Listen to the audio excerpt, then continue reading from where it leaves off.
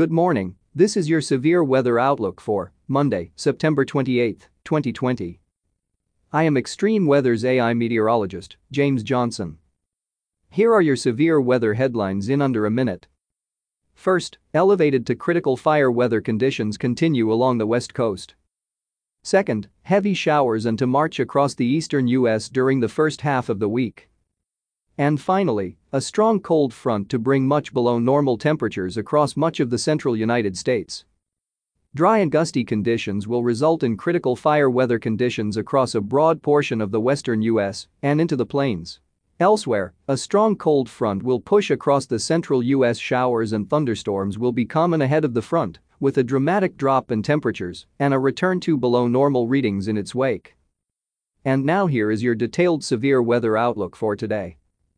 Wildfires raging in parts of California unfortunately reside under favorable fire weather conditions with high pressure anchored across the western U.S. helping to generate strong offshore winds. Critical fire weather conditions and red flag warnings are in place across much of Northern California and the coastal ranges of Southern California. Fire weather conditions should improve across Northern California by Tuesday, but elevated fire weather conditions are likely to stick around in Southern California into midweek.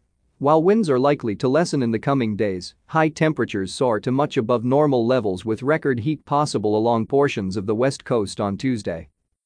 To the east, showers and thunderstorms are expected to continue developing along and behind a cold front as tracks through the eastern third of the U.S. the first half of the week.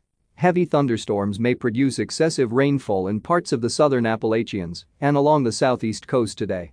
The front is forecast to hit the brakes as it reaches the east coast on Tuesday, which along with increasingly rich moisture ahead of it, raises the threat for heavy rainfall accumulations spreading north from the southeast into the northeast by late Tuesday.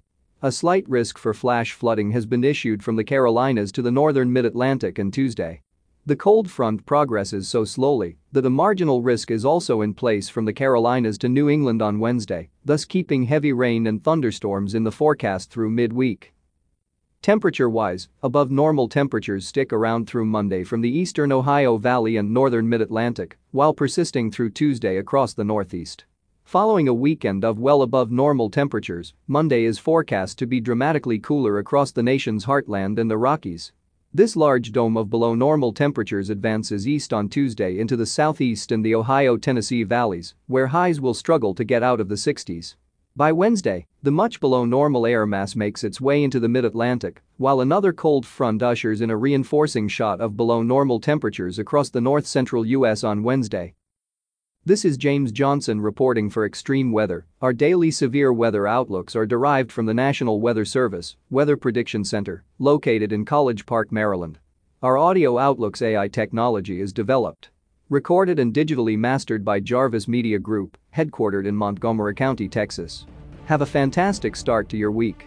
Let's all stay weather aware. And thank you for listening. This broadcast is made possible in part by Extreme Weather. Funding for this broadcast is provided in part by our viewers and their donations.